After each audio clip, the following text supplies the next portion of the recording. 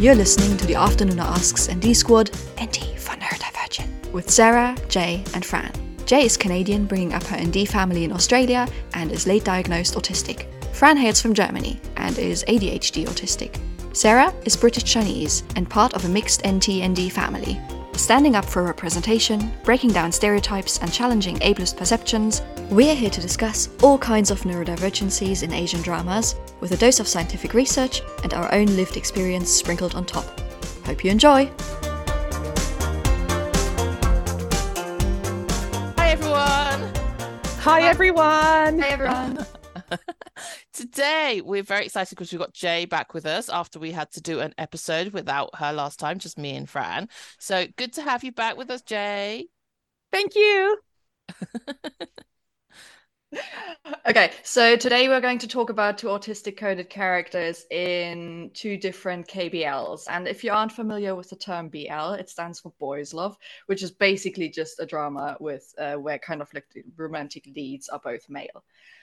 For this episode, we'll be discussing Chu Sang-woo from Semantic and Woo Tae-kyung from Light on Me, who are both regularly mentioned when it comes to autistic coded characters in K-dramas.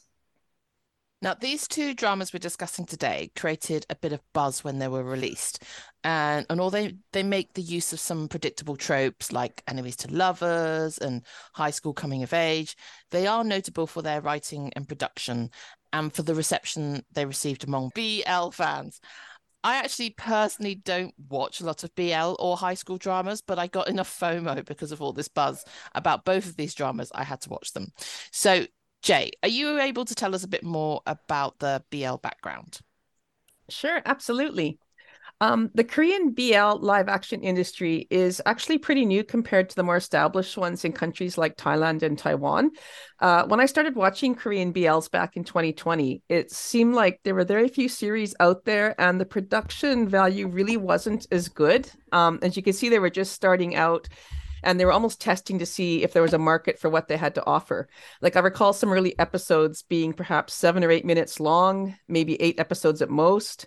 And they've grown so much in the past few years, and the quality has improved tremendously. For example, Eighth Wave, which was released this year, reminded me of a really stylistic and well-written kind of artsy movie. And even the actors the new dramas are attracting are more recognizable names. So Semantic Error is an example of this, with idols Park Seo-ham and Park Jae-chan in the lead roles.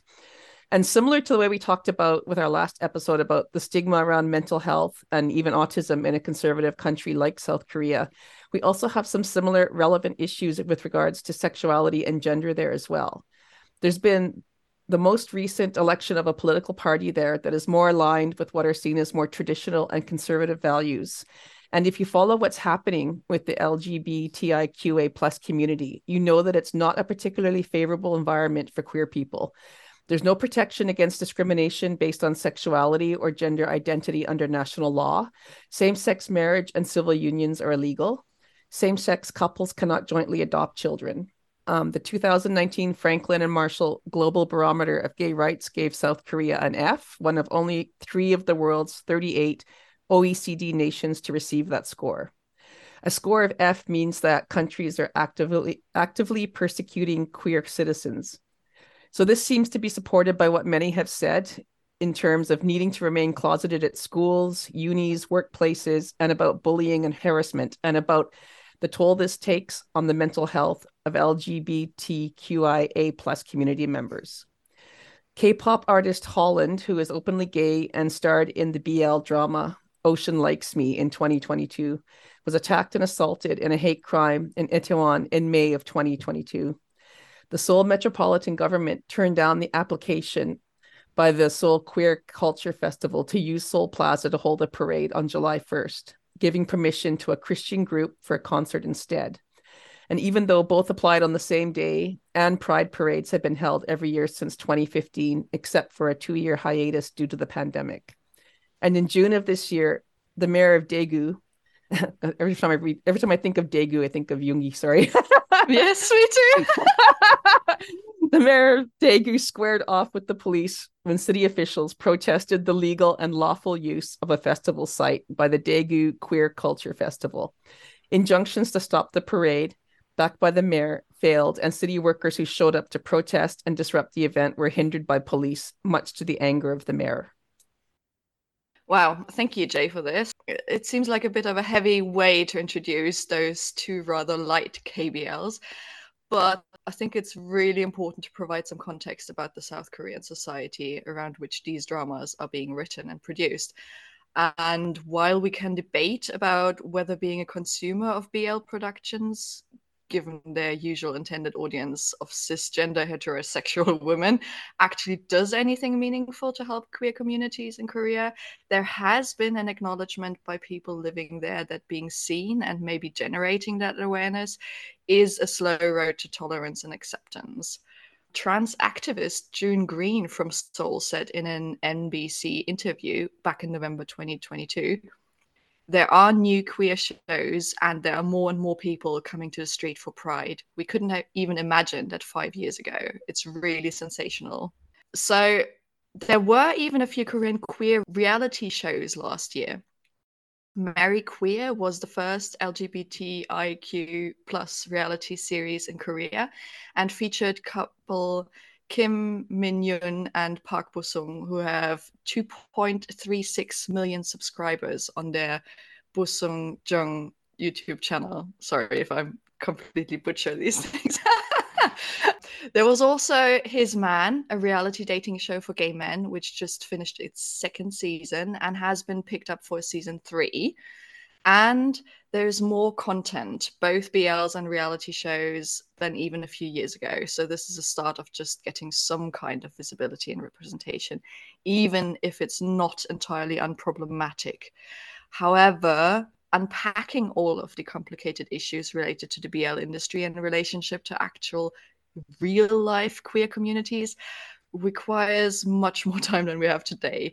So it's just something to keep in mind as we discuss the portrayals of the characters in these series in comparison with what life may actually be like for LGBTQA plus people in South Korea. Thanks for that, guys. I think it's really important, as you say, to look into some of that history because actually there is also a connection, a very specific and solid connection between autism, autistic people, and LGBTIQA plus. So, would you guys be able to expand a little bit more for the audience in case those aren't aware? Sure, I'd love to. I guess I can start with research has demonstrated that there is a strong overlap between being autistic and identifying as somewhere on the LGBTIQA plus spectrum. So there are numerous published studies and surveys undertaken by autistic researchers and organizations that indicate that autistic people are significantly more likely to fall somewhere on this spectrum than neurotypical people. Weir and et al. Is a paper from 2021 that found that autistic people tended to identify with a wider range of sexual identities, including asexual, than neurotypical population. And a study by George in 2018 found that in the autistic group evaluated, 69.7% reported being non-heterosexual compared to 30.3% in the control group. This has also been my experience with 2 online polls for autistic people on social media over the past few years, with results coming in about a 70-30 split for non-cisgender heterosexual to cisgender heterosexual.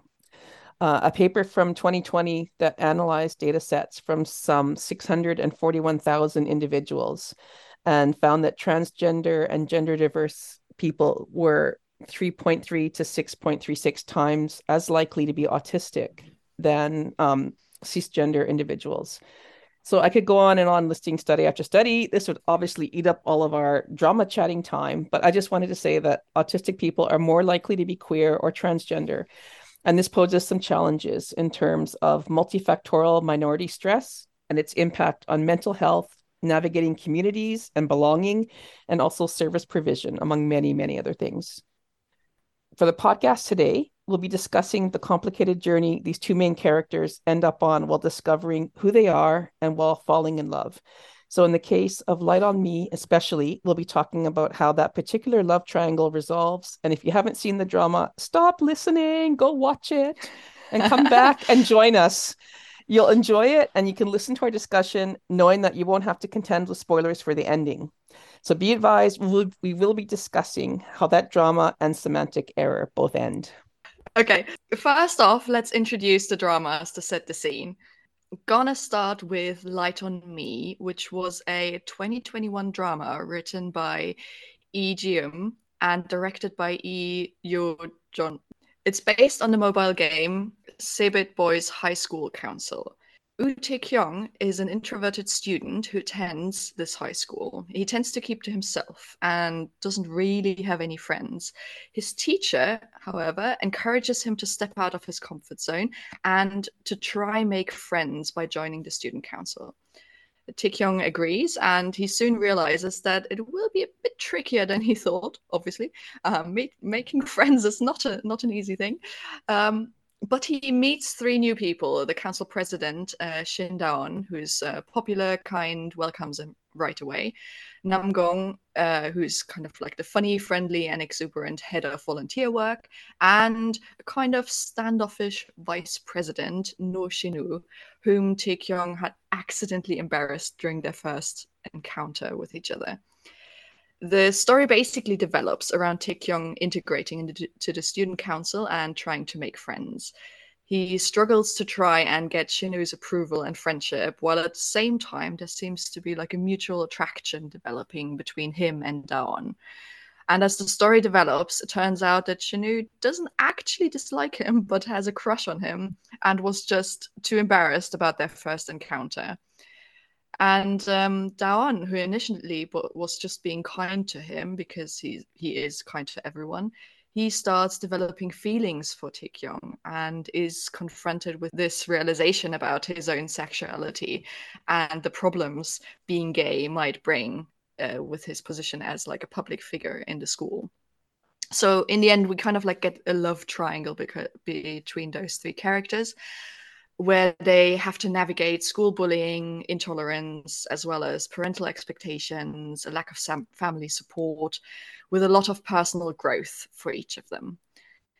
It was a well-received BL by reviewers and fans for having been well-written and having fully developed characters, which doesn't always happen in KBLs and I guess in dramas in general. But yeah, the ending was a bit rushed, but I guess, there's always something to improve. But it was a treat to watch those characters develop over 16 episodes, even if each episode was just around 20 to 30 minutes. So Semantic Error has actually been covered in a deep dive by our sister pod, Afternoon Delight. So if you've seen this drama and haven't listened, do go back and check that episode out. But the TLDR is that they all absolutely loved it. Semantic Error was a 2022 drama by writer Jason and directed by Kim So-jung. It's based on a webtoon of the same name. The leads, Park Se-hum and Park Jae-chan, won APAN Star Awards and Blue Dragon Series Awards. Jae-chan also won a Grand Bell Award for New Wave Actor. So they play Chu Sang-woo is a computer programming student who is brilliant, yet regimented and principled, and seen as antisocial and strange by his peers. As a result of his decision to remove fellow students from a group project who did not contribute to the final result, and to name them publicly, he comes into conflict with Jang Jae-young. Jang Jae-young himself is a popular and talented senior visual arts student, and he can't graduate from university as planned because of this decision. Jae-young vows to get revenge on the student who derailed his graduation, and after the two meet, he begins to torment Sang-woo with petty pranks and attempts to annoy him endlessly. After the two are forced to work together on a presentation, Jae-young saves Sang-woo from a potentially unpleasant incident with a drunken and aggressive mentor at a bar, and the two have to work through their complicated and changing feelings for each other, which in Sang-woo's case seem to vacillate in his confusion between friendly and an all-out panic-fueled animosity. Eventually, the two work on creating a joint video game, and Sang-woo accepts his feelings for Jae-young and returns his affection. Cool. Right. So that is the intro to the dramas. Let's deep dive them from an autistic coded point of view. So first of all, did you find them both autistic coded from the get-go? What stuck out for you? What were the things you noticed? Was one portrayal better than the other? Both I found quite similar in many ways, but they're also quite different autistic people too. So can you say something more about this? So Fran, do you want to kick us off? Yes, sure. Let's start with Semantic Error, which is the first one of the two I watched. And to me, it was very obvious that Sangu was autistic. We get straight from the start, we kind of like see that he's got like a routine, that he wants things done in a certain way. He we kind of like get these scenes where he keeps looking at his watch, and there's like a certain time in the screen, and we get a smile from him, and we kind of like get the impression that he's got like a very his day is very scheduled, and he was on time to do certain things. And those things are not just going to lectures and seminars. They are things like going to the vending machine to get an iced coffee, and like smaller things like that. He seems to be like sitting in like a specific spot. We get things like very orderly placement of his computer and his pens on his desks and things like that. So while obviously those are not, like those don't make you an autistic person, but they kind of like contributed to the whole image. I also like we have to start off with, I guess, the plot point that kind of starts us all off, which is the dobbing in of the freeloading students. And yeah, so I just wanted to point out that I actually did this in university as well. I didn't publicly name and shame anybody, but I mean, I've been in group work before where I'm in a group of like, 5 or 6 people, and a couple of them aren't carrying their weight. And so I've gone up to the professor afterwards and said, look, like, this group project that the rest of us put in the hard yards on and worked for weeks and weeks on, and these other 2 people just kind of showed up in the last 30 minutes and asked what they could read. So I'm just letting you know ahead of time that this is what these people did. So, I mean, I've done the exact same thing where I've kind of like really taken offense at somebody who I felt wasn't pulling their weight in group work. And so, I mean, I could see myself in that moment when he was doing that. So, Yeah, um, I'm the same. I would totally do the exact same. And I probably have not the exact same situation, but I would totally do the same thing. yeah, absolutely. And I guess also, like, I mean, his blunt honesty, that, I mean, he's like unfailingly honest in most situations that you see in here. Even when, I mean, it's causes issues. Like, he's completely steadfast in his honesty. And also his need for time to process things. I think there's been a few times in the drama where he has a situation that occurs and he asks for time to think about things and to evaluate things, and like he'll get back to the person just because he can't come up with an answer straight away. He needs time to process and reflect on things. Hmm. Yeah. I also really noticed that there is like a female character who has a crush on him in the drama. And the first couple of times they meet, he's kind of confused over who she is, and that she kind of like approached him and talked to him. And you can really see that in his face. And I thought that was really well done. How he's just kind of like, whoa, someone talked to me. Who is this person? And you can see him processing and trying to come up where he knows her from. And you can see also in her face that she's kind of like disheartened that he doesn't immediately know that they talked the day before or something like that. So I thought this was very, very noticeable. And I have quite a few friends who kind of like have trouble recognizing faces and things like that. I think there's like a name for that too, but I can't Yes. remember now. Yes, there is. I think it's Yeah. it's the colloquial term is face blindness, right? And I was Yeah. just going to Oh add that yes, yes, yes. I actually have this to some degree. I have it where it's, if I see people out of their context, then I usually don't recognize them. And I have it to such a degree that a couple of years ago, my next door neighbor ran into me in the local grocery store, and she started talking to me. And for the first 30 seconds, I mean, I just had to sit there and or just stand there and nod and smile and nod and smile, because I had no idea who she is. And she's my neighbor. I just, if I Wow. see, Yeah. if I see her out of context, I mean, I don't know who she is. If she was standing like near her house, in front of her house, whatever, I'd recognize her. But because I saw her in a completely different place, I didn't recognize immediately who she was. And this has happened so many times with, like the school officials, my kids' teachers, whoever. If I see them outside of school, just in a regular setting, I often don't recognize them at all. And they'll come up to me and start talking to me, and I just have to kind of fake my way through the conversation until context clues me in as to their identity. So, and this is a real thing. This is actually, quite common with autistic people. And it is, it's difficult to live with because you feel so uncomfortable and you feel defeated sometimes that you really should know these people and you really should recognize them. And it's just so awkward because you don't want to be tripped up and shown that you don't recognize who they are. So, I mean, I just do the smile and nod and just kind of wait for context, and that's all I can do. Yeah. And I think even like I don't have this, I don't think, but even if you don't have this, because autistic people often don't make a lot of eye contact, I sometimes, like when I go to like a gathering with loads of people, because I don't look at people's faces a lot, if I meet some of those people later on, I might not recognize them just because I literally didn't look at them during the meeting. So yeah, there's like whether Sangu has this face blindness or not, it's totally understandable that he had difficulties recognizing this woman. So it's called prosopagnosia. Okay. That is it.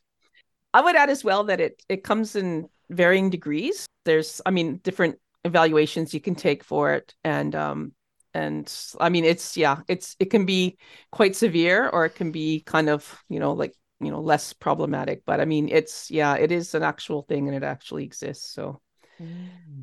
Yes. Interesting, because it became a bit of a mini K-drama trope, I think, at some point as well, a while back.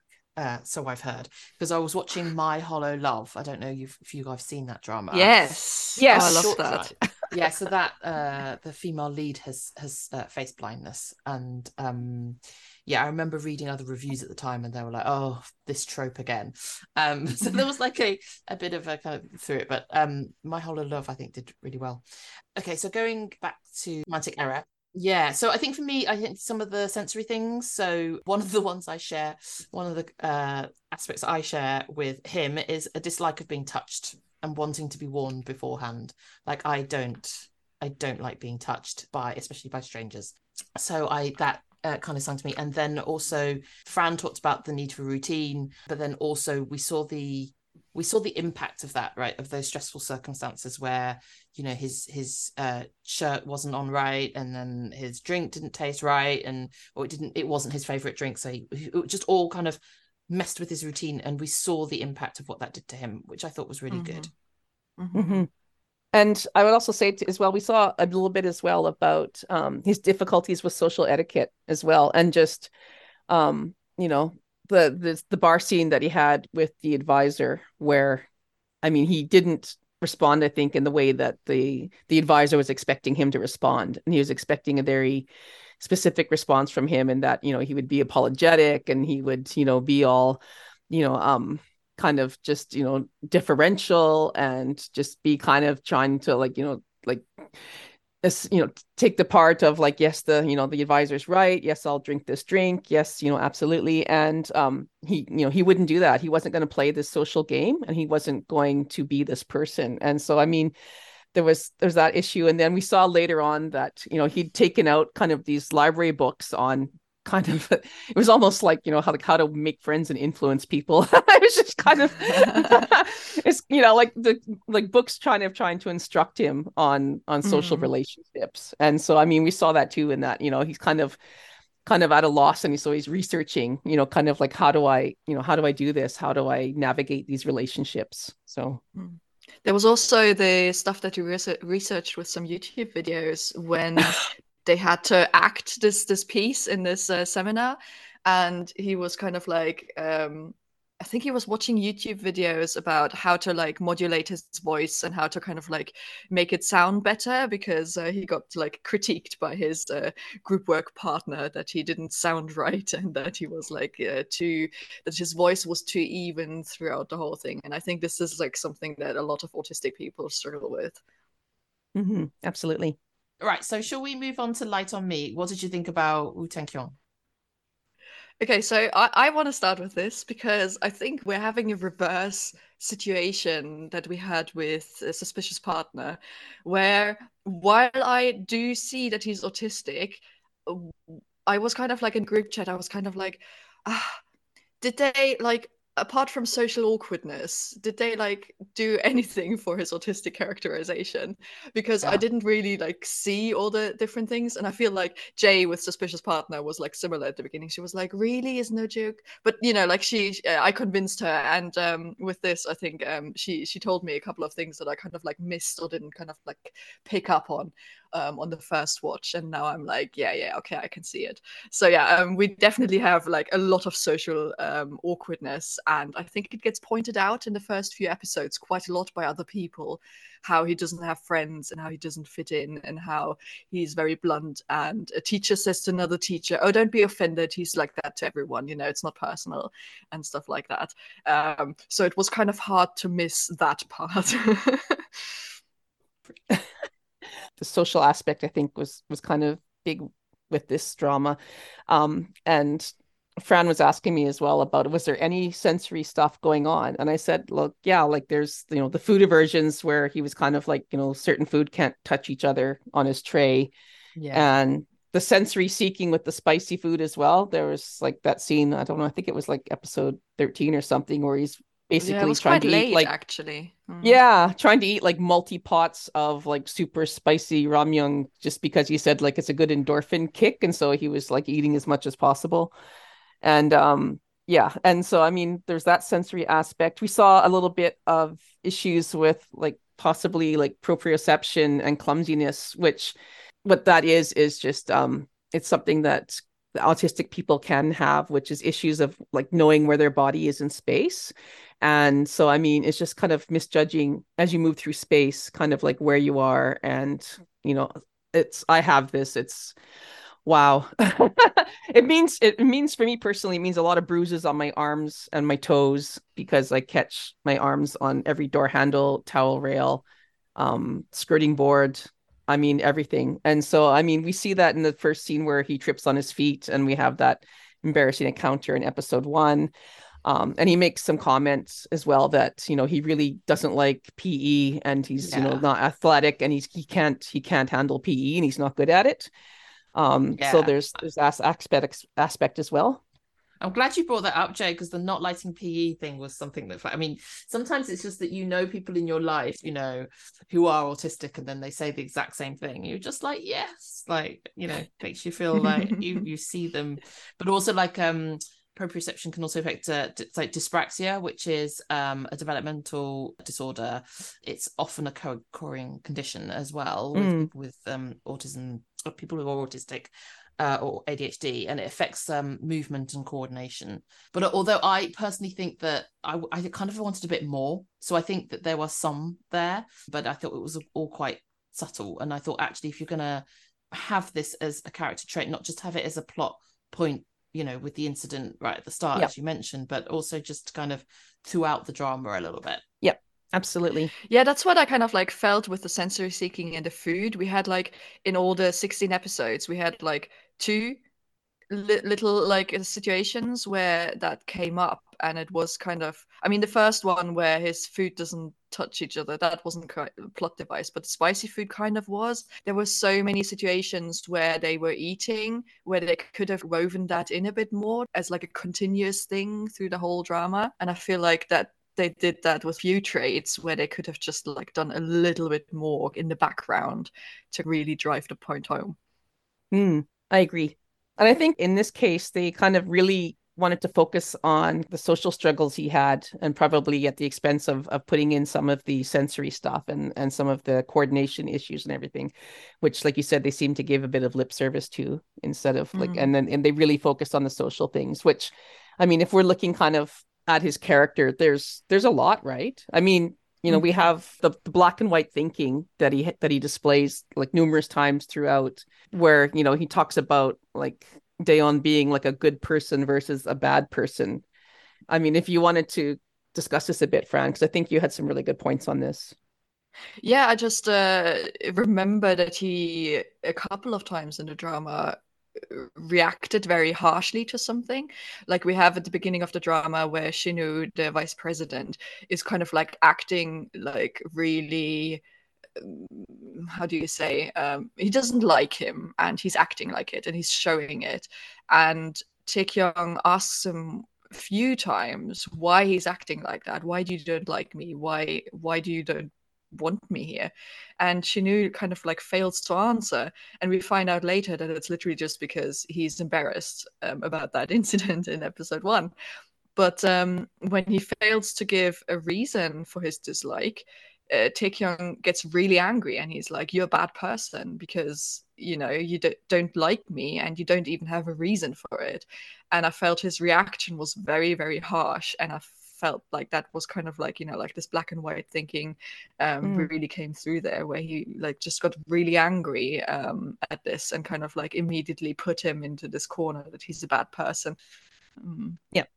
And we see as well, like through the drama, that he has difficulty with seeing the nuances in situations, right? And that, of others around them, and kind of like what their motivations are, or why they might be reacting the way they're reacting, or what is going on with them. And I mean, like, for example, then like after he and like Dawn are outed, and he kind of doesn't understand why there's this distance now, and why like he's being treated as he is, and like it's really difficult for him to see this other perspective, and kind of see like like this is also earth shattering to someone who like really relies on his reputation around the school as much as Dawn does, and that he's like his reputation is everything, and that he's like his social status as well like means so much to him, and that all of a sudden like there's this crisis going on, and he's kind of pulled back and withdrawn, and he's trying to take this time to reflect and kind of see like what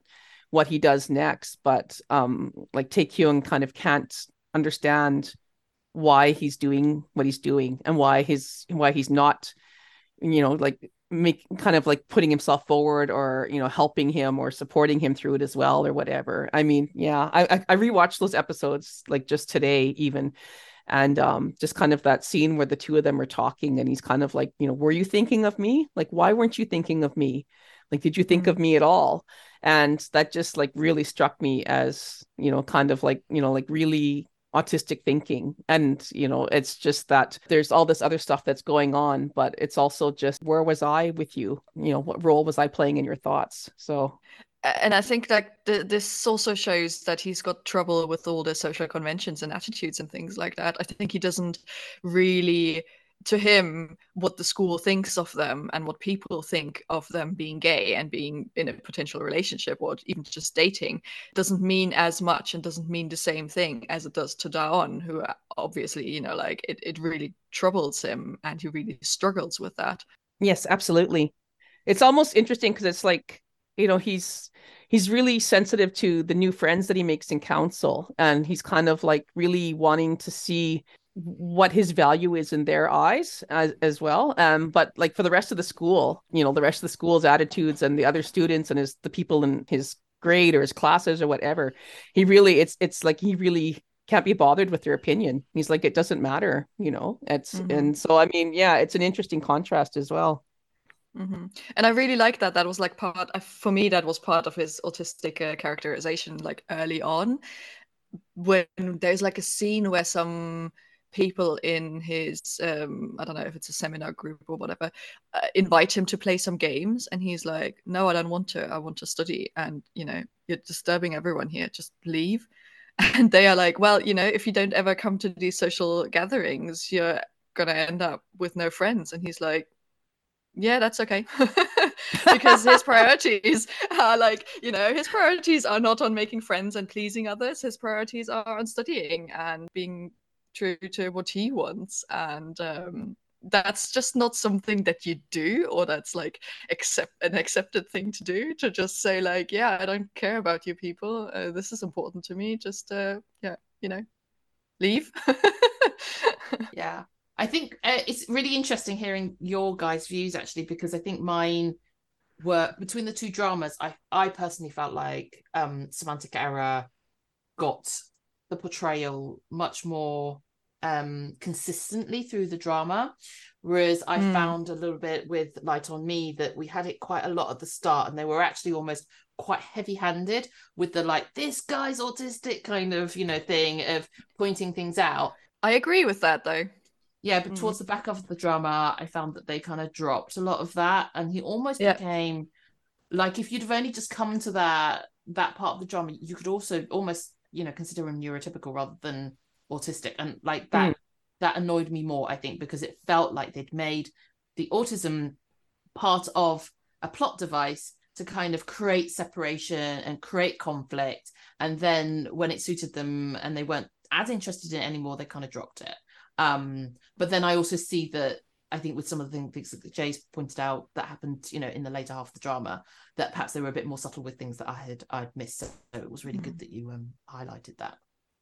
And I mean, maybe this is what, like I felt exactly the same as Sarah, but maybe it's just because in Semantic Error, maybe they used more of the stuff that is like stereotypically autistic, like especially like the routine thing, right? I mean, they really, really, really focused on that because they needed it for the plot, obviously. But maybe, that's why it was like just so much more obviously autistic than maybe some of the more subtle things in Light on Me. Yeah, I think for me it was a bit more subtle than that, because I think I felt like the characterization of Sang-woo was just a lot more consistent and a lot more, it felt to me more authentic. Whereas Taekyung, I think it was a bit like, for example, the friend thing. Like at the beginning, we are told that he finds it really difficult to make friends and that he doesn't really have any. And whilst we see his struggle with that at the front end of the drama, at the back end of the drama, he's like the most popular kid in school. Well, before the other conflict happens, and we don't really see a journey in that, and we don't really see that it's difficult for him to keep and maintain friends as obviously as we see it. So I think for me it was a bit, it felt a bit inconsistent, and then therefore a bit inauthentic. But I do also think that that it was I preferred the drama from a romance point of view. So I also think that the drama probably maybe dropped some of that characterization a little bit to focus more on the conflict of the love triangle, which I think they did, really well. So, it's a bit of both, I guess. I agree with that summary, and I even agree with it being inconsistent. And I see like, it kind of, the writing and the focus kind of shifted. So yeah, and I absolutely agree with the portrayal and characterizations between the two dramas. And I think that they did go a little bit more kind of obvious and stereotypical for Semantic Error versus Light on Me, which seemed to be like you said, like inconsistent and so subtle at times that it seems to be fading out at some point, during, the latter half of it. And it's only by like you said, if we're like really deep diving this and kind of looking through a magnifying glass at kind of, the in-depth emotional relationship struggles that he's having, that we could kind of say like, aha, he's still autistic, like, look, he's like really not understanding any of the complexities that are going on. But if we were just looking at it from a surface level, like, oh yeah, absolutely. I think what also didn't help in quotation marks for Light on Me is that Shinu is so introverted and so awkward himself. So kind of like I felt like towards the end of the drama, the second half, where we get more of their interactions and we get a lot of Shinu just being awkward and like not knowing what to do and how to react, and if to like if he should like do what he wants to do, or if that's like overstepping boundaries with like touching or comforting Taekyung or whatever. And I think that kind of like muddled the waters a bit, and I started thinking, well, maybe Taekyung is also just introverted, or maybe Shinu is also autistic. And obviously it isn't always clear cut in real life, but Right. I mean, you're not far wrong on that point. Because I mean, when we were like doing the Google searches to see what other people had written about these characters and posted about them, there was actually some threads I saw where people were arguing that like Shinu was autistic as well. And while personally, I don't think so, because I think he is way too good a grasp of the social intricacies that are going on around him to be able to qualify for that. I mean, he is definitely introverted, like absolutely. And, but I mean, there were people that like did argue this point as well. So, I mean, it didn't help with the depiction, like you said, and it probably muddied the waters a bit if you had two characters that were really so much alike. Yeah, actually, let's develop that a bit more. So, how do you think the dramas depicted the autism impacting the relationships they had with their respective partners? They both kind of have a similar trope in that kind of introvert, friendless student is the autistic character on one half of the partnership, but they've done it slightly differently. Do you want to talk a bit more about this and which partner do you think kind of made a good match, or what made them a good fit or a good match with their autistic partner? Yeah, I think we had like similar questions in other podcasts before where we talked about, was the autism necessary for the story that developed, and how did it kind of like impact on the relationships and stuff like that. And I think that's always like a really easy answer, but a really interesting question too, because obviously for Semantic Error, the whole first half of the drama feeds off Jeong annoying Sungwoo by disrupting his routines, and he buys out his favorite drink and he sits in his spot and things like that. So obviously if Sungwoo wasn't autistic, then that wouldn't have happened in the same way. And the same with Light on Me. It is kind of like a sort of plot device in setting the scene that Taekyung doesn't have any friends, and he gets inserted into the student council and he kind of like tries to make friends. And obviously the whole story wouldn't happen if that wasn't the case. But it's also for Light on Me, I think what's really, really, really important. I mean, you could, always find other reasons why someone hasn't got any friends, but I think it's really important to mention that his personality is kind of like what fuels the whole love triangle. His honesty and his like directness and the way he's true to himself, it's kind of why the other two fall in love with him, because they are both attracted to it, because they both in some ways deny parts of themselves or keep them hidden and kind of like don't act accordingly. And so they really, really like about Taekyung that he, like is just himself and says things and is so honest. So taking that this is part of him being autistic, if he wasn't autistic, that whole attraction thing wouldn't have happened in that way. So we wouldn't have a story. So yeah, you couldn't take that away and be left with the same drama. Yes. Yeah. And it's also the catalyst to the developments the other two characters, Daon and Shinu, are going through, because they then work towards being more themselves and kind of like owning up to who they are and acting on it and all this kind of stuff. And I was just going to add as well that while we talked a little bit about kind of like the surface characteristics and like the autistic traits and stuff, I would just say that like while the writers did give them these kind of surface traits and the awkwardness and the quirks as kind of a plot device, we also see the growth of the characters throughout the drama, and that facilitates each one's resolution. So Taekyung learns that he has to be true to himself, and this is basically the thematic arc for all three of the main characters in that love triangle, and that it's not up to him to try and love Daon enough to solve all of Daon's own inner turmoil. And and Sungwoo reevaluates his perspective about the barriers that he puts up, and his isolated life and his focus only on excelling. And then he comes to understand that it's not serving him well any longer, and that it's worth the risk to open himself up to emotions and to forging relationships. They both learn what the positives are about human relationships and about like forming those relationships with other people, what friends mean and why it's good to have them and things like that, and why maybe going through the struggles of making friends, even if it's awkward and difficult at first, does have positive sides to it in the end and makes it worth it. Yeah, I agree. And so was there a partnership that resonated for you guys a bit more? Personally, for myself, I think Shinwoo and Taekyung for sure, just because I felt like, Shinwoo, having dealt with the rumors and ostracism back in middle school, he had that greater understanding of what it's like to deal with intolerance and judgment from the people around him. And we kind of see in the drama like his steady kindness and his compassion and his unfailing support, even when like Taekyung didn't know about it. Like that scene where he gets his phone repaired and logs in and sees all the messages that have happened over a long time span that he didn't receive because his phone was broken, and then he sees that he's kind of been checking in on him and asking if he's okay and cheering him on this whole time, and he had no idea that this was happening. I was just going to mention as well that there was a really good blog post done on BL Express, and we will give the link in the notes.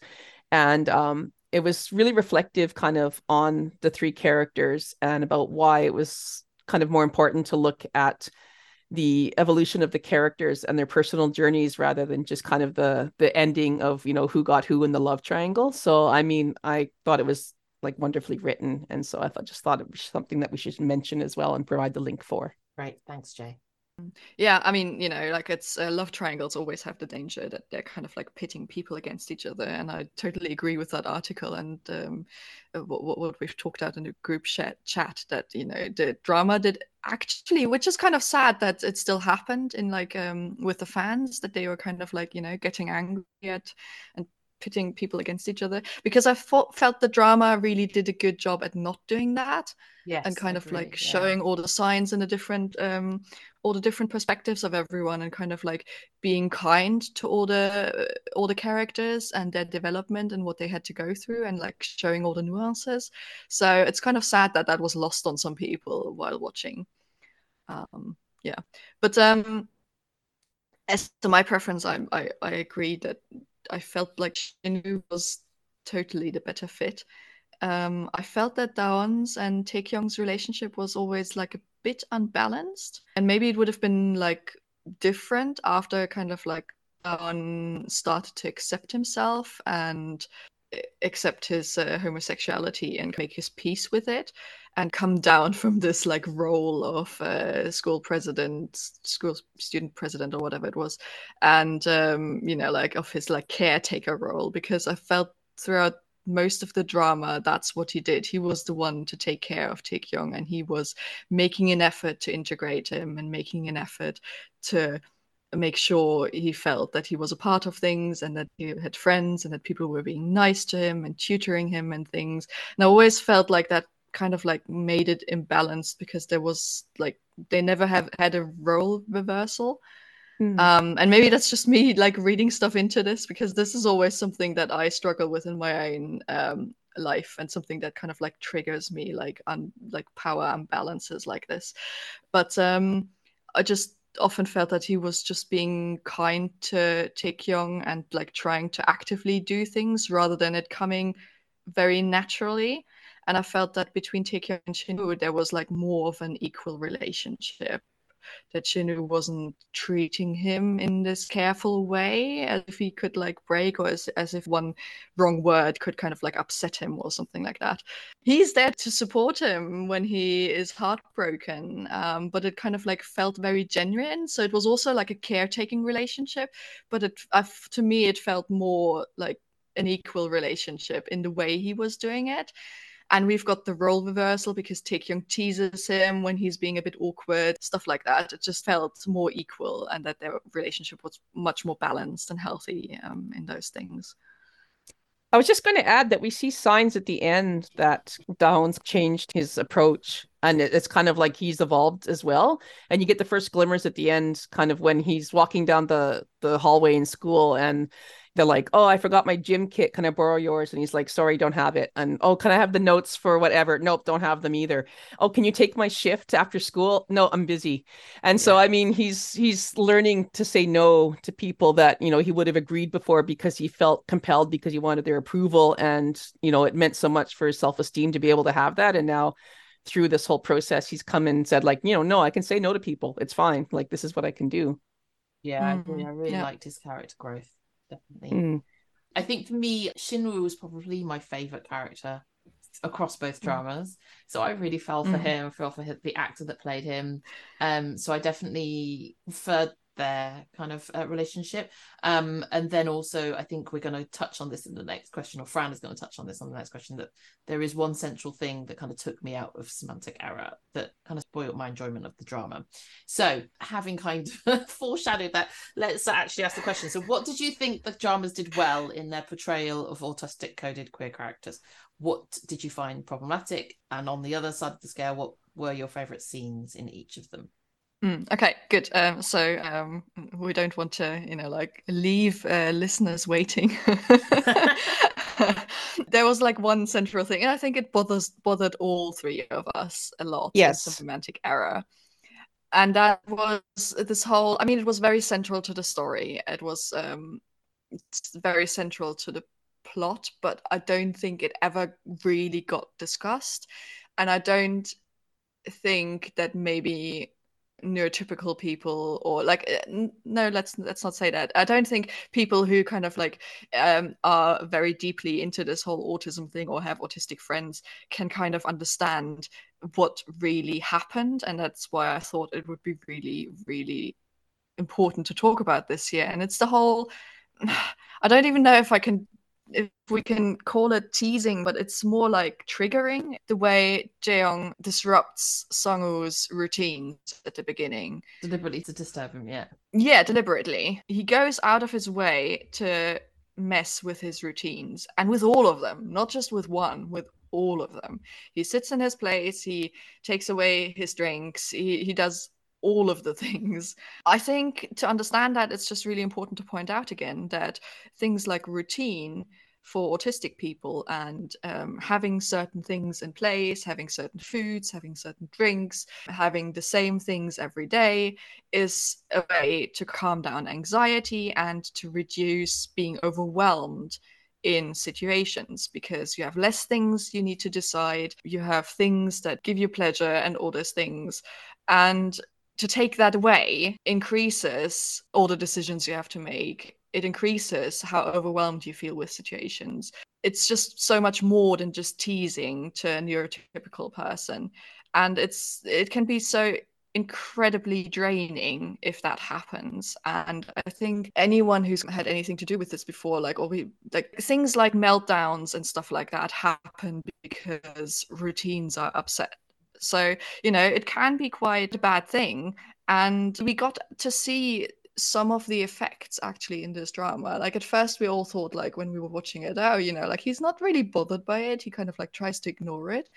But there's a scene where someone comments on how like unwell he looks, and he actually gets a nosebleed, and he's super, super tired and things like that. So it actually has like physical effects on him.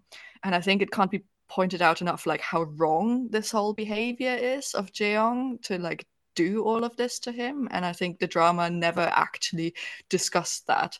Absolutely. And I'm glad you're bringing it up, because I completely agree. And that was one thing about this drama that bothered me too. And it was so much so that even, the second half of it, with kind of the, the budding romance and the resolution and everything, it still kind of soured it a bit for me, because it was kind of like, how many episodes would it take to undo all this stuff at the beginning? But I don't know. It was just, it still bothered me. And it was hard for me to watch, because I could relate to how much anxiety this would have been causing Sangwoo and how frustrated he would have been. And I mean, it wasn't just a harmless, amusing prank or a series of pranks. Like there was nothing harmless or funny about this all. And yeah, it would really impact an autistic person. Like I just observed that, like I would have probably just stopped going to uni if it had been me and I was in that place. I would have just not attended classes anymore. Yeah, I absolutely agree with both of you. And that's precisely where I stopped liking the drama. So unlike the Nooners, I did not end up liking Semantic Error. And I pinpoint exactly to this point, because it took me out of the drama. It made me think about stuff like in the outside world. And then I couldn't kind of get invested in these two, because I just didn't. So obviously I'm not autistic, but if I had seen somebody behaving that way to my loved ones, knowing the impact it would have had on them, knowing the reason why they had all of these, effectively their coping mechanisms, right, to get them through their day, and someone had noticed them all and taken them all away from them. And then I'm somehow supposed to get behind that person being their love interest. I just couldn't do it. Like, it bothered me just so much. So I finished the drama because I sometimes just want to get to the end of stuff, and it was quite short, to be fair. But I was hate watching it by the end because I was just like, they shouldn't be together. This guy shouldn't he doesn't deserve him. And yeah, so I do know that I feel like different to a lot of the fandom. And obviously it's huge. This drama is huge. It became a movie as well because it was so big. And I just feel like, as a romance fan, enemies to lovers, which is what this trope is, enemies to lover has never been one of my favorite tropes, and that's partly because it often has this kind of creation of conflict where the other person does something deliberately to annoy. But I think there's a difference between where you have in heterosexual cisgendered romances where the conflict is created just by needling each other, and they're not necessarily doing something that is so essential to the other person's well-being. And I think some of the enemies to tropes, when it gets a little bit too personal at the beginning to create that conflict, also take me out of those romances. And I think this is where this personally landed for me. But I think, like, I mean, we saw a little bit in the drama that Sangwoo wasn't quite, we have this incident in the bar where Jaeyoung saves the day, and Sangwoo is like thankful for that, but he points out to Jaeyoung, I still hate you for the things that you did at the beginning. Yeah. And maybe, like, that gets buried among other stuff, but I did like that he wasn't like immediately, okay, you did one nice thing to me, now I love you. Yeah, that's true. So we did see it some more time go through it, but I don't want to give the impression that you have to be careful with autistic people. Like, I didn't dislike that they used this as a plot device. I just wanted to have a resolution to it. I wanted Jaeyoung to apologize for it and to realize what he had done, and that it had been more than just like a little bit of teasing, and that especially to Sangwoo it was like really upsetting. And we didn't have that realization. We didn't have that being pointed out. And that's what annoyed me about the drama. Not that they did it, because that's going to happen in real life. You can't, I mean, you can try obviously to be mindful of everyone, and you should be, and his behavior was wrong. You shouldn't do that to anyone, autistic or not. But it is going to happen. But I just felt like there was like something missing to the story arc by not discussing what that actually did to Sangwoo. Yes, absolutely. And I was going to add as well that we mentioned, like, remember when we were discussing in It's Okay to Not Be Okay, that sometimes gender gets used in K-dramas as a pass for bad behavior or questionable behavior. And we had that reference to kind of, the stalkerish behavior that we had for Ko Moon-young, the female lead. And that, if a male lead is doing this kind of stalkerish behavior, that we'd call it out, like rightfully so, and say like, look, like, that's, not okay to put in a drama. And I've seen a few BLs now where there's some of this behavior that of the characters that just borders on harassment or creepy. And I mean, this is also like this whole directed revenge kind of thing as well. It seems to be permitted because there's this idea that the couple's both guys. So it's kind of like, oh, well, it's okay. That just struck me as well. And it stayed with me that I think that if it had been a heterosexual couple, that this would have not flown as well. And I mean, it would have been completely different. But he does point it out. Sangwoo does say, look, this is stalking. What are you doing? Yeah. No, I agree. It's pointed out and it's mentioned and everything. I mean, I know the three of us were so uncomfortable with this, and yeah, it's still bothered. And I think this is the thing as well. The first time through that I watched Semantic Air, like when it first came out, I was watching it like as it was released. And I think it's like bothered me now upon subsequent rewatches than it did the first time. And I think the first time it was kind of like there was so much hype about it and so much hype about the stars and the quality of the production and the storyline and all this kind of stuff that it just, this aspect of it didn't bother me to the same extent as it does now. And, now that we're like really looking at it and saying like, no, like this is really problematic. And so, yeah, I still like the drama there. I want to point this out because I'm firmly in the corner of having problematic stuff in dramas, but then talking about it and resolving it. And although this drama maybe didn't do that in like a perfect way, I'm not a fan of just like not having stuff like that in dramas. So, you know, like rather than just like not having problematic behavior of characters, I'd much rather have it in there, but people talk about it because, you know, like only that will be an educational experience for the viewers. Right. But I guess that's like a huge topic and we don't have to get into that now. And it gives us something to talk about too, right? So yes. I'll finish up too with this about, I liked how for both of the characters that this coming to terms with being queer was like really a non-event. Yeah. And it was not like some kind of earth-shaking entire crisis of being where, you know, they were kind of like spending the entire drama, you know, realizing, oh my God, you know, I'm not straight. What does this mean? But it was kind of secondary to the impact that their autistic traits were having on their lives and on their relationships instead. And it just, it really resonated with me. And it also seemed to jive with a lot of what I've read from published papers and from narratives shared online from other queer autistic people, just about their experiences. I mean, I will say, I think BLs just generally have moved on from kind of gay panic being one of the whole driving forces of the narrative and stuff. So I think it's good that we're moving on from that. Mm-hmm. Yeah. There was one more thing, and I don't know if anyone else felt like that. I kind of had trouble with Light on Me because I couldn't really connect on like a personal level with Taekyung. And I've been like racking my brain for the reasons why that was, and and it might just be like a personal thing. I mean, some characters just don't connect with us. But I felt a little bit, which I thought was interesting. At the beginning of the drama, I felt a little bit like I was an NT person watching an ND character.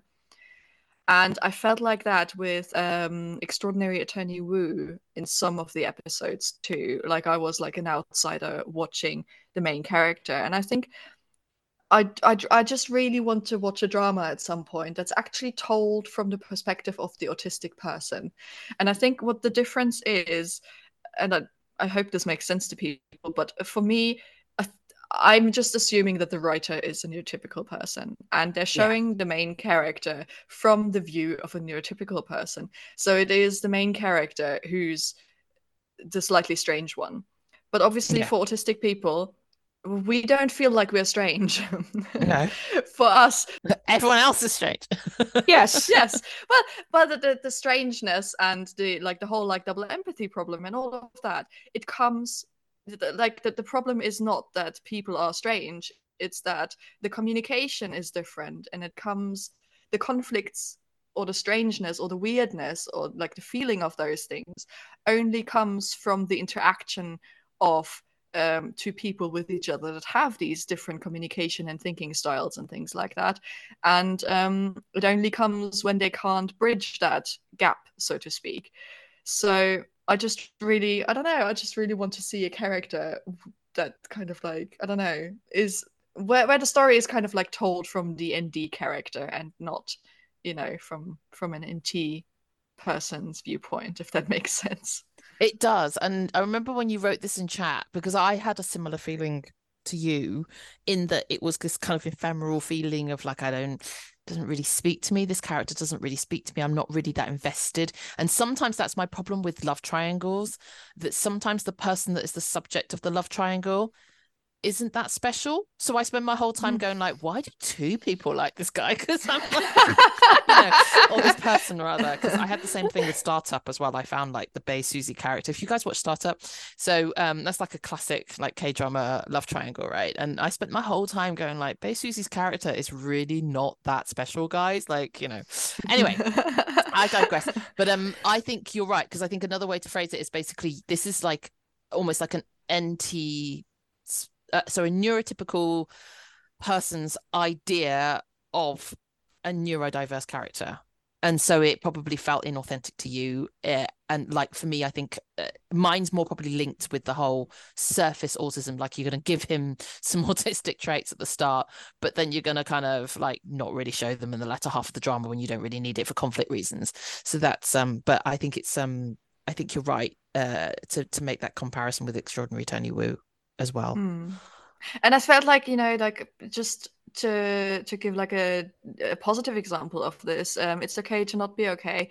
We also had an outside perspective for most of the drama, but we also got like the inside perspective when we had those scenes where he had like sensory overwhelm, and we kind of like got an idea of what it was like to be Sancte in those situations. Yeah. And I don't know, I just want to see more of that. Yeah. Yeah. Like it's great that we have these, like main characters in these two dramas that are autistic, but it didn't feel quite as much as a main lead to me as it would be for neurotypical characters in other K dramas, if that makes Yeah, sense. it does. Yeah. What did you find as your favorite scenes from these dramas?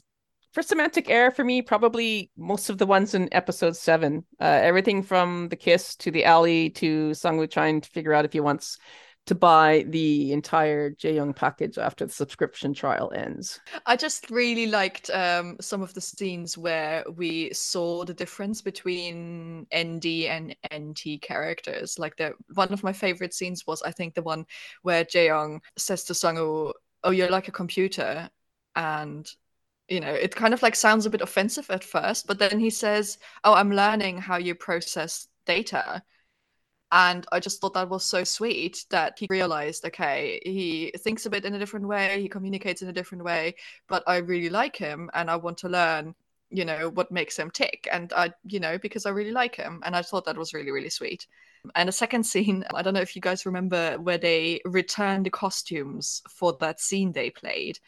And it's just so funny because Jaeyoung basically borrowed the costumes without permission, and Sungwoo is standing at the door, checking that no one notices them putting them back. And he's just mumbling and saying, "Oh, this is so wrong. We shouldn't be here. And what if someone catches us?" And Yeah. he's so flustered. And it's so funny because Jaeyoung is like, "Ah, it's fine. I just we just put it back and no one will know." The whole cinematography of the scene is beautiful, how they're then standing in between like some shelves and they're almost kissing and it's really romantic. And then at the last second, Sungwoo kind of like chickens out and he's like, "Oh, I'm not ready for this." And in so many other dramas, the other person would be like, "Oh my God, they don't like me and what's happening?" And they would get upset. But Jaeyoung doesn't get upset. He kind of like recognizes, okay, maybe this is too fast or whatever. And he's being really kind about it. And they just go on with their evening. And I thought it was such a lovely scene, like the whole thing. I really like Yeah. that one too. And like you said, just the lighting in it and just the whole way it played out, it was beautiful. Yeah. For Light on Me, I think besides the funny scene in episode 1 that started this whole thing off, it's probably just the antics in the student council room. Basically, so many scenes where, you also have like Namgung doing like his comic relief bit and everything. But I love the whole snail bride thing as well. Like the whole bit of like bringing in the lore and stuff. And it was like the joking about like, oh dear, we've got like a snail bride now that's like living in the council room and like all that kind of stuff. It was, yeah, it was kind of cool. So I think I really just liked all the scenes with Shinu. Like Sarah said, like I had like also a huge crush on him. He was so sweet. I think I liked especially the scenes where Taekyung teases him and he gets all shy and flustered, and the scene where Taekyung stays over at his house and they kind of like watch a movie, and it's just like so lovely because we can see them like in a different setting than the high school setting, because like I don't know, I feel like 99% of the drama is just like in the council room. Yeah. So it's like, I mean, I'm exaggerating, but it's just nice to see them like in a different setting and see them be relaxed, and also see some of their personalities come through, because for most of the drama they're just, like I said, in high school and they're just like students, and there's like like they don't necessarily talk about hobbies or interests or things like that. So I liked all the scenes where they do that. That's true. I like those too. I mean, I thought they did a really good job kind of developing the characters when they have the scenes like at his house and stuff, and they're talking about movies and cooking dinner and doing all this kind of stuff. So I really liked it. So thanks, Jay. Thanks, Fran, for your many views on this drama. I found it really, really interesting, and I hope listeners did too. It definitely fleshed out some of those more subtle parts of the drama for us. I'm going to end it by wanting to manifest a BL that's actually too neurodivergent diverse characters falling for each other. I would like to see that. So let's let's hope there's more to come from the BL world on this. And obviously, if it does, we will be here to cover our views on it. Okay, so as Sarah mentioned in the previous pod, we are going to cover The Untamed, looking at Longwan-ji as an autistic coded character.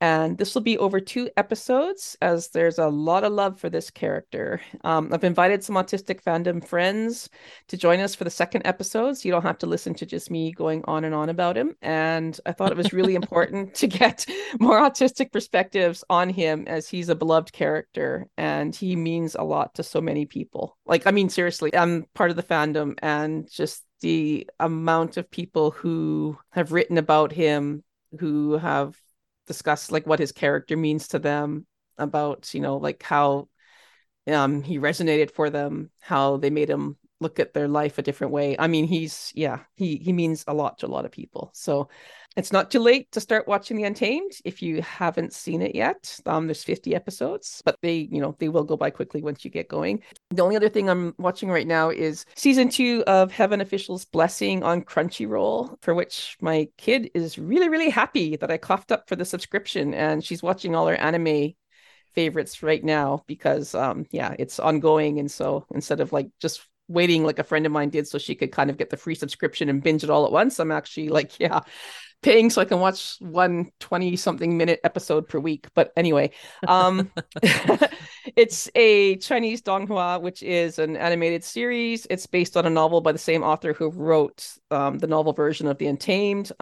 So if you're into fantasy, like Shanxia, all that kind of thing, it's definitely one to watch. They did film a live action of this, and it has Zhang Linghe, who was in Love Between Fairy and Devil, and Zai Xiaowen, who is in Falling Into Your Smile. And it's on the shelf. It's never been released for reasons that would take way too long for me to explain here.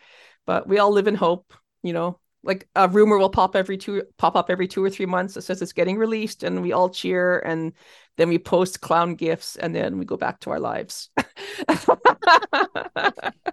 Are they BL related? Are they like, yes? What's the TLDR? Yeah, it's basically kind of, it's a Danmei novel, right? And so it is another BL with 2 main leads.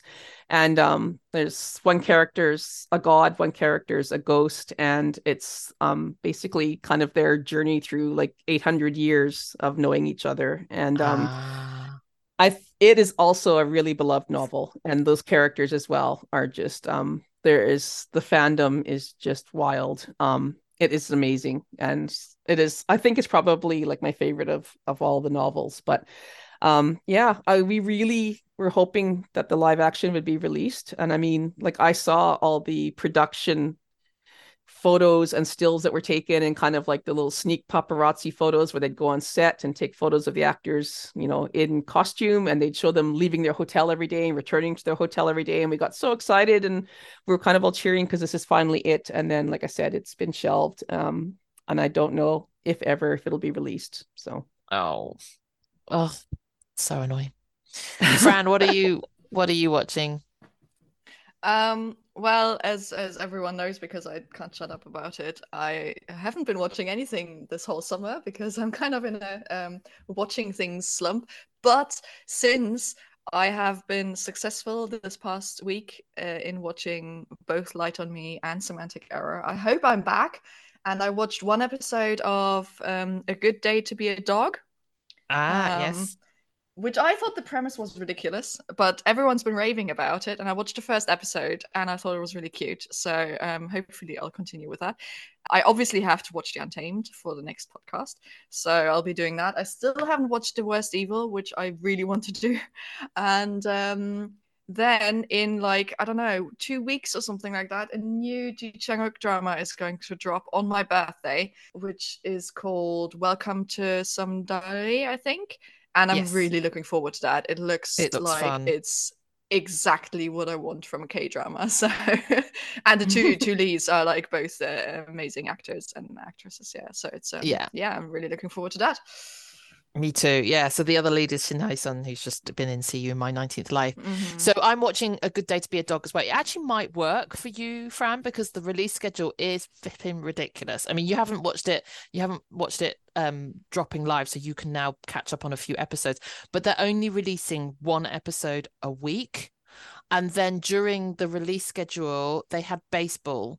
So for 2 of the 2 weeks, there was one episode every 14 days. So basically this drama has just been like drip. Like I started it a while ago and we're still only on episode 7, I think. But it's kind of charming fluff, so it is fun. Alright, before we finish for today, for an upcoming podcast, we are planning to discuss problematic or maybe just not quite perfect portrayals of autism in Asian dramas. So if you can think of any examples, any dramas with autistic characters or autistic coded characters, even if you're not sure if the portrayal was good or not, we'd love to hear from you and then we'll discuss it in the podcast. Right, cool. So I think we're going to wrap it up here. Thank you so much for everyone that's listening and has supported this little tiny baby pod. And I hope you've enjoyed our Afternoon at Ask ND episodes. And again, do write to us if you've got any topics or things that you would like to see covered. We've really loved doing it and we hope to continue in 2024. Right, everyone. Thank you. Bye. Bye. Bye. 谢谢你们. Thank you for listening. We hope you've enjoyed our pod. Follow us on our Instagram at AfternoonerAsks or our website www.afternoonerasks.com. Our network, Studio Afterglow, brings you more podcasts for your enjoyment. To get more K-drama content from a writer's lens and listen to your K-romance guides, check out Afternooner Delight.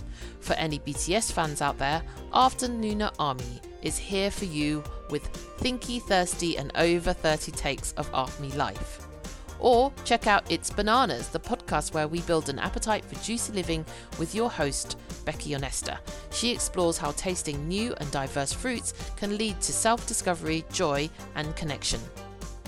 And if you want to hang with us and other K-drama fans, do consider joining us on Afternooner Delight Patreon. There are different levels for you to access and it's a lot of fun. Go to www.afternoonerdelightpodcast.com to sign up. Finally, if you have any questions for us, please feel free to contact us via our socials or our email, afternoonerask@gmail.com. We really look forward to hearing from you. Until next time, 下次见.